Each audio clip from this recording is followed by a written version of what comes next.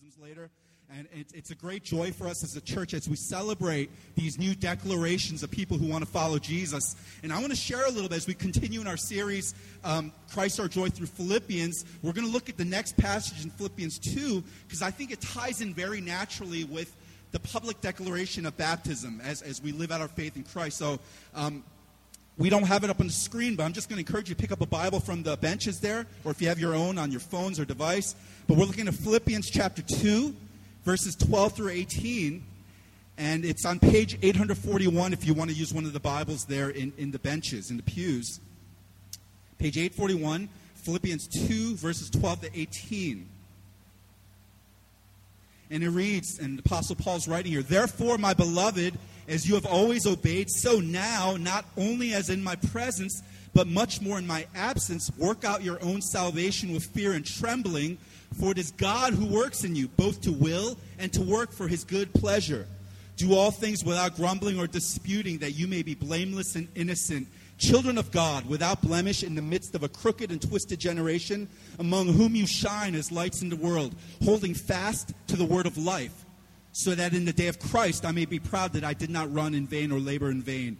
Even if I am to be poured out as a drink offering upon the sacrificial offering of your faith, I am glad and rejoice with you all. Likewise, you also should be glad and rejoice with me."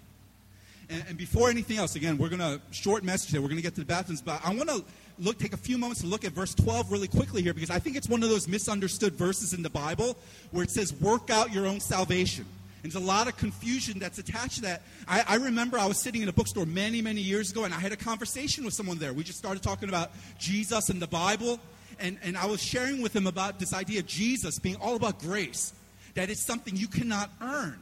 And this dude, I mean, he really knew his stuff, but he was adamantly convinced that, Jesus had to die, and he had to purchase something you couldn't, but you had to earn it through living a good life. You still had to do your part, and you had to work hard, and you had to earn your salvation.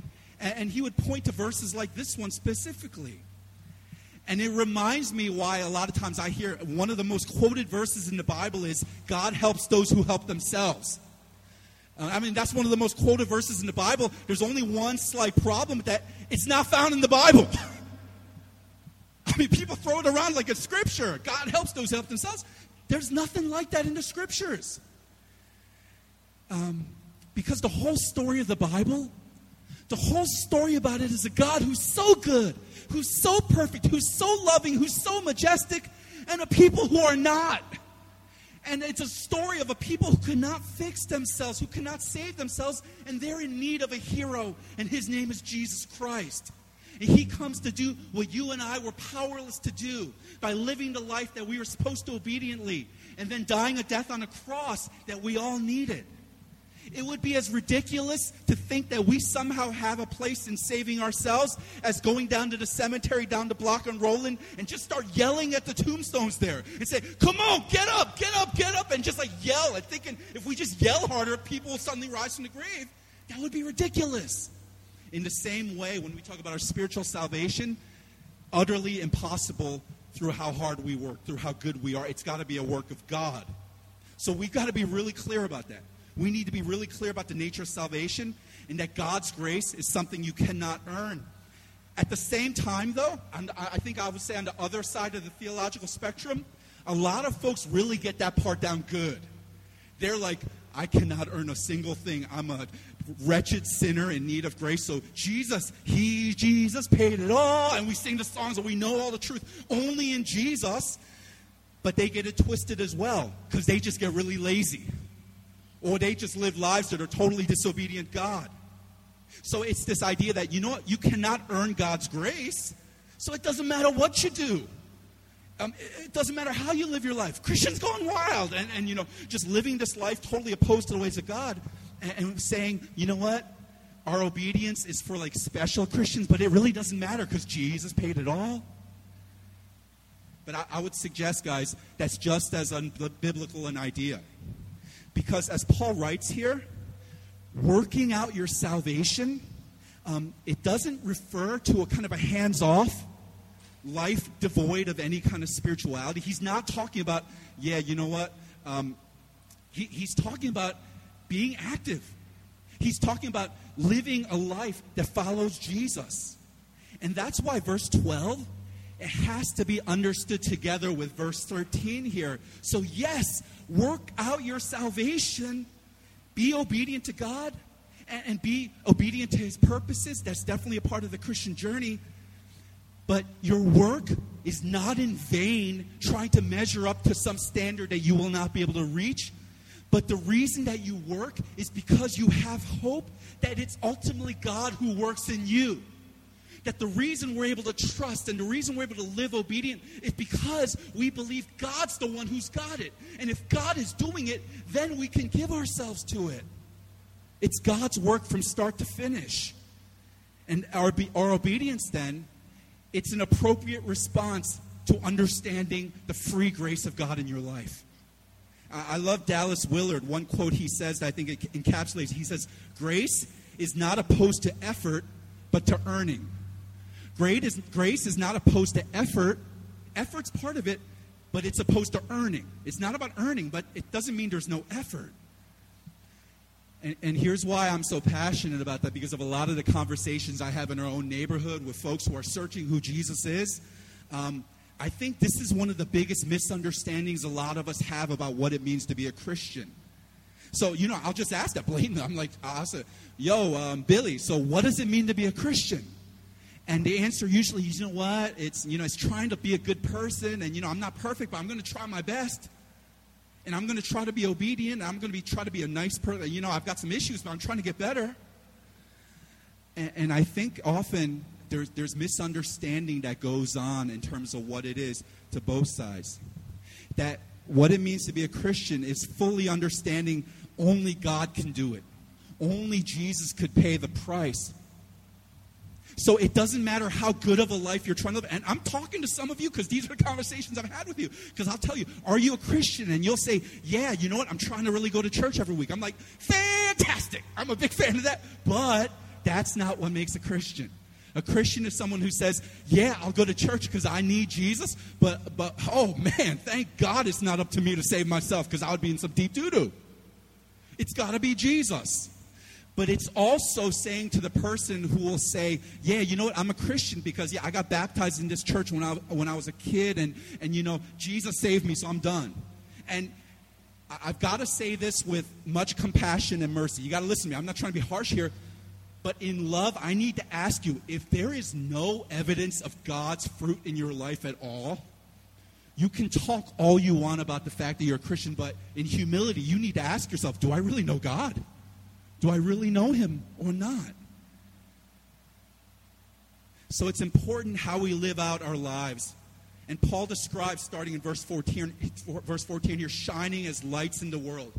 And, there's supposed to be a very public display of our transformed lives in the dark world. I love how he describes it. A crooked and twisted generation. And I don't know about you, but, man, crooked and twisted generation, I feel like that describes like CNN right now. Not CNN itself, though some of you might agree, but like the world we live in. I feel like I'm saying this like every week lately, but it's depressing to read the news. It's just depressing to be in this world right now. I don't know if any of you are there with me. It's depressing for me to read about 5 U.S. servicemen who were gunned down. That depresses the heck out of me. I'm like, man, we live in a twisted, dark, crooked world. It depresses me when I see videos leaked from Planned Parenthood that just casually talk about the murder and basically the trafficking of little unborn babies. That disturbs me. It really, it gets me mad.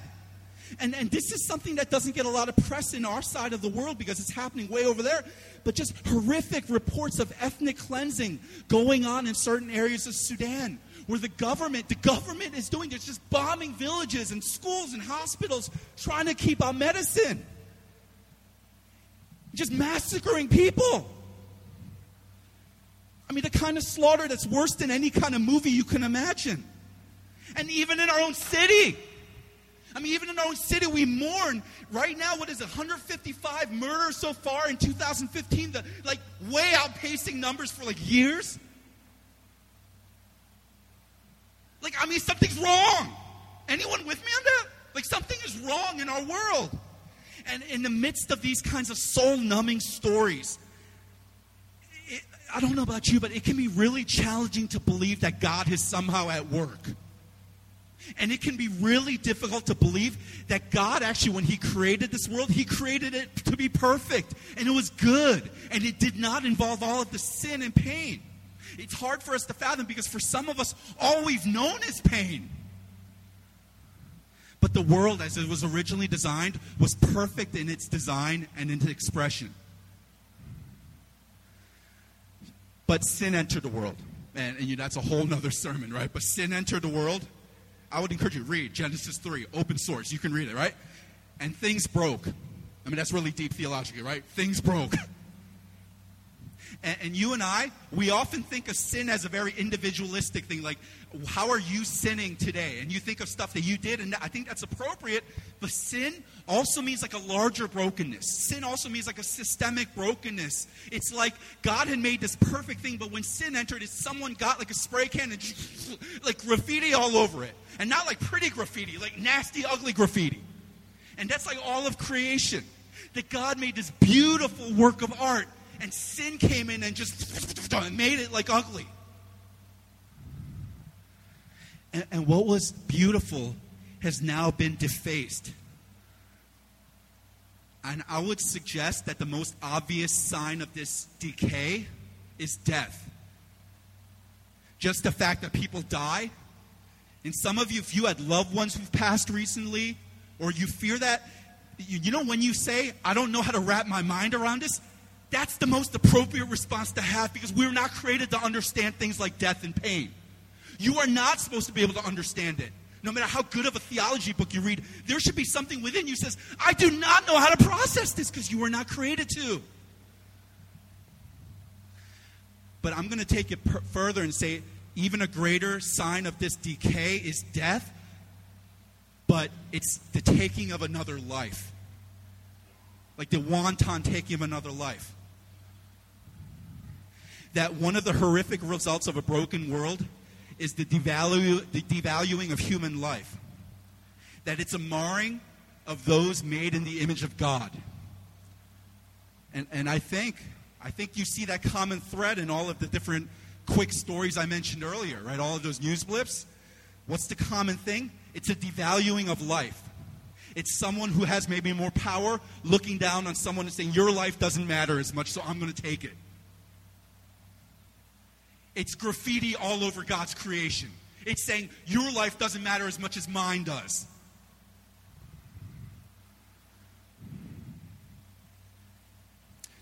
So guys, yeah, the world is broken. Let's pray, right?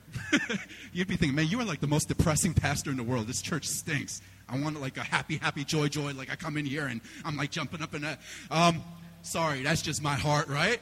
But the world's broken, but the good news is the story doesn't end there. Amen? World is real broken, much more than you realize. But praise God, the story doesn't end there. Because as Paul puts it in verse 15 here, in the midst of this twisted and depraved generation, God has placed his people right there, smack dab in the middle of it to be lights. In the middle of a dark, twisted, crooked generation, you and I, the church, we were placed there purposely to shine brightly. That in a world where beauty has been defaced, you and I are to be that beacon of hope that point people to hope. In a world that's lost hope. That your transformed life is to be the sign of God's beauty in a world that's probably given hope of anything beautiful. That the brokenness that somehow we all feel we live in, that's not the end. God is at work, and he is using us. So let's just make it very real. And you know when I say that, that's when it's about to go in a weird direction. So let's make it very real. So, why is this important? I think sometimes in response to the decay and destruction going around us in the world, one possible way that Christians can respond is in fear. One way we can respond to all the horrific stuff going on is kind of fear. And this idea, well, you know what? The world's getting worse and worse and worse. So we, the church, we just need to bunker down. We just need to like gather ourselves, get into like a bunker somewhere and just hide, like put bars on the windows, just protect ourselves from the world. Because man, the world's going to hell. Let's just hold on till I fly away, or whatever song you people sing, right? Till one day I get home. Let's just protect ourselves and our way of life. And I think it's that kind of fear often, especially among the church, that it leads sometimes prominent leaders to make statements like about closing borders. So when you have like horrific stuff happening, to say, you know what, the answer is we just need to shut these borders down so no other people can come in. Because we need to protect ourselves.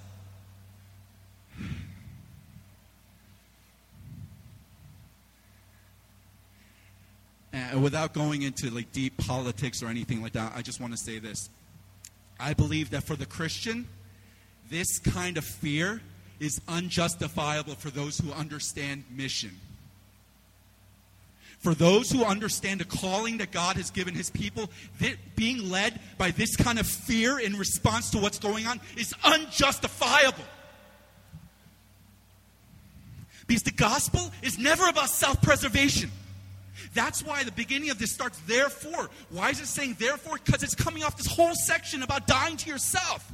About following the model of Jesus where he was considering others better than his own to the point of his death. So therefore now you shine. And it's not about preserving yourself. It's not about preserving your own benefits, your own safety. It's saying in a dark world, rather than hiding in fear, we're called to shine.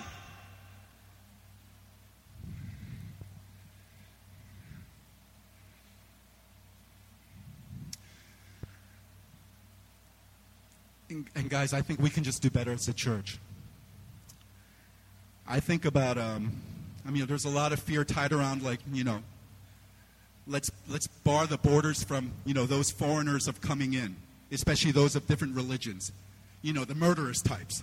Let's prevent them from coming in. But if you really understand mission, and I hope our church does, our goal is to say, where can we go in our city but beyond? What country can you send us to so more and more people can hear about Jesus? Think about the ramifications of what we're saying. No, we're going to close our borders so no one else can come in. Imagine what it would look like to say, no, what? Put them wide open. As many people come as possible so that more people can hear about Jesus. Especially if in their maybe native land they would not have the most natural way to hear about it. And again, I'm not making this a political thing. I'm just saying making it a gospel thing. How can we have more and more people have the opportunity to know about the saving, loving grace of Jesus? And that needs to drive us. Faith in God and his mission, and not fear. And even in our church last year, I don't know if some of you were here, we baptized one gentleman he was only in Baltimore for a few months. We baptized a gentleman from a Middle Eastern country who came here. And he said, I want to know about Jesus. And he's I don't want to name his name or anything because, this is sensitive stuff. He came, can you tell me about Jesus? Because I wasn't raised in a country where no one would tell me about him. And we met with him. And he received Christ. And he got baptized here. And then he left a little while later because he had to move on for other job opportunities. But think about it. What we're saying is with certain things, prevent folks like that from coming in because of their background. They're going to blow something up. Rather, you know what? He was able to come in here, hear about Jesus, have his life transformed, and move on so that he can impact other people for Jesus. Guys, that's mission. That's being led by mission. Church, we were never meant to hide in fear because the world is dark and twisted. Rather, because the world is dark and twisted, how much more has God placed us exactly where we are that we might shine that much more brightly in darkness? Amen? That's why when we talk about summer Bible camp, vacation Bible school, here's my perspective. VBS, it's really easy for it to become just kind of like a cool hangout for like all Christians. Or if your church is big enough, heck, you don't need anyone else to come in. You got plenty of kids in your own church, and this is for them. And I'm not saying anything wrong with that. We want to minister to kids who are Christians in the churches. But at our church, the reason we do things like summer Bible camp is so that we can reach more people in our neighborhood, so we can love those who don't know Jesus. And I'll be brutally honest. If it's just about our kids at the church, parents, hear me well. I love you and your kids. But if it's just about you and your kids, I am not going to ask 50 people from Florida to come here. I'm not. But it's for the sake of even one more person hearing about Jesus who never might have. One more family who might experience kindness and they've given up all hope. One more family that was on the brink of disaster, but God is showing mercy into their life and using his church. Man, guys, that's worth it. That's mission. Church, we're created for so much more than the Christian ghetto.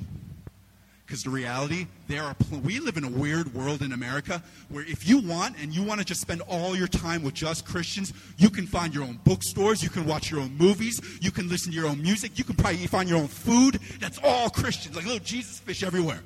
You could find it, and you could just hang out with all Christians, just be, again, fellowship. I'm not denying fellowship, but guys, we are not meant to stay in that Christian ghetto. God has called us to be to the nations. And that's what we celebrate through baptisms today. That's what we celebrate through baptisms, that we're looking at these transformed lives that shine for Jesus in a dark world. Because what we're acknowledging through baptism is that for us to shine as light, first, light had to enter each of our darkness. John chapter 1, verses 4 to 5 says, "In him was life, and the life was the light of men. The light shines in the darkness, and the darkness has not overcome it." Guys, you know this if this is your story. Christ did not enter your life if you're a Christian when you got your stuff together. Christ did not enter your life when you suddenly put the light on and you got a little smarter, you got a little prettier, you got off of what you were on. Christ did not enter your life when you signed an agreement and said, "Okay, God, now I'll do it right." And said, "Okay, finally, here's your salvation." He entered your life when you were in darkness. When you were in darkness, that's when you needed light, and that's when he entered your life. And that's what baptism is, because we're celebrating light that comes from life, and now that light shines forth from here.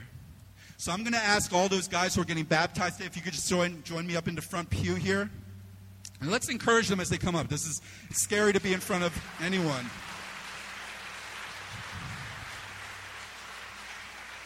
You guys can have a seat, actually. And part of this, I want to give them a brief moment to be able to share a little bit from their life as they stand before their church. So I'm going to start with Paul. Paul, why don't you come up? Yeah, and maybe you can just share briefly, how has Jesus made a difference in your life?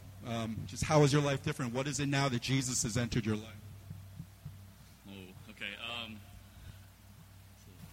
nervous. But one of the biggest things that I've experienced really accepting Christ was that, like Pastor Dan was saying, was like not having to earn anything. I think I grew up always trying to feel like I need to meet a certain standard or earn my way to people's respects or to get people to like me, and it burned me out like crazy, and I just didn't like how I was living. And when I really accepted Christ, I realized that I don't have to really earn anything. And no matter how hard I try to earn salvation or try to get in the good graces of God, this way, up, okay, yeah, like he was saying, I'm never gonna do it, and like you were saying, thank God that I don't have to save myself, because I can really trust in Christ and trust in God that He's gonna carry me through. And yeah, I'm gonna still work it. I still have those tendencies to really try to earn things, but it's just a process, and I have my ups and downs, a lot of downs, but yeah, it's really transformed the way I see people, the way I try to love people, and the way I try to bridge normal cultural gaps or differences that I normally wouldn't go past. Because, even being here, I'm not, I'm used to a big Korean church, just hanging out with just Korean people in the Christian ghetto, whatever you were saying. But, being here is all these faces that I would never get to meet, and I love it, and I love that, God is working through all of us to really, make this multicultural or whatever it is. So, yeah. Thanks, Paul.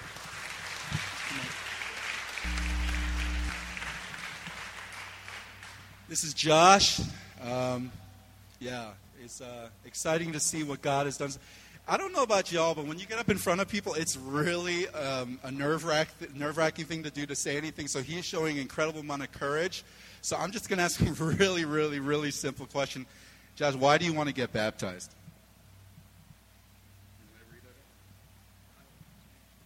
This is Josh wanted to say this. He said, and he wrote this out, I want to be baptized because I know that I am a sinner.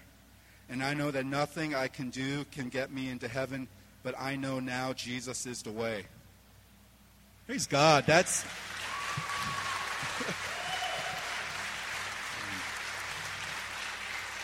Now, praise God. That nails it, right? That nails it right there. Jason Minji come out, and these guys just got married like a few weeks ago, so this be special for them to get baptized. Go, yeah, maybe you guys can share a little bit. Same questions. How has Jesus made a difference in your life? Josh, I'm with you. I don't really want to be up here, but I didn't really get an option, so I'm up here. Yeah, I think I'm just a normal guy. Come from a good family, good background. But I didn't know Christ. I thought I did. I thought I did for the longest time. And growing up, I always had that comfort. I always had that just sense of being protected, false sense of being protected, when I really wasn't. I was living a life I thought was good, glorifying to God, But really, I was just trying to be a good person. But being a good person does not give you a place in heaven, And, it took a while for me to get to that point where I knew I wasn't following God. And once I got there, it was the scariest thing. Scariest thing to know that I've been living a lie and that I'm not a Christian. As soon as I got to that place, I felt God's hands all over me, through my friends, through my family, and He just transformed my life. On the outside, it might not look that different, but I know it's different. And I always wanted this miraculous change in my life. I was this 180 transformation. That you used to be this guy, now you're this guy. I think the miraculous thing in my life is that God saved someone that's not that special, that's not someone so extraordinary, but someone that's ordinary. And that's the miracle in my life. And I'm sure a lot of you guys are in the same place that I am, that think you're just a normal person, ordinary person, but God has a place for you, and He's going to do extraordinary things in your ordinary life. And that's what God has done in my life.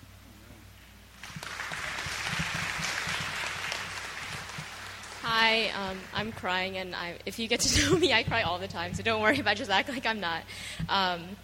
What hasn't God changed in my life? He's changed everything in my life. I think ever since I was born, I've been going through phases. So, in high school, I was an emo, so I'm, wearing, goth clothes. And then next, I wanted to be in with the hip-hop crowd. So I'm, trying to look for the realest hip-hop music. And then I did, this hippie phase. I didn't have a cell phone for, 3 years.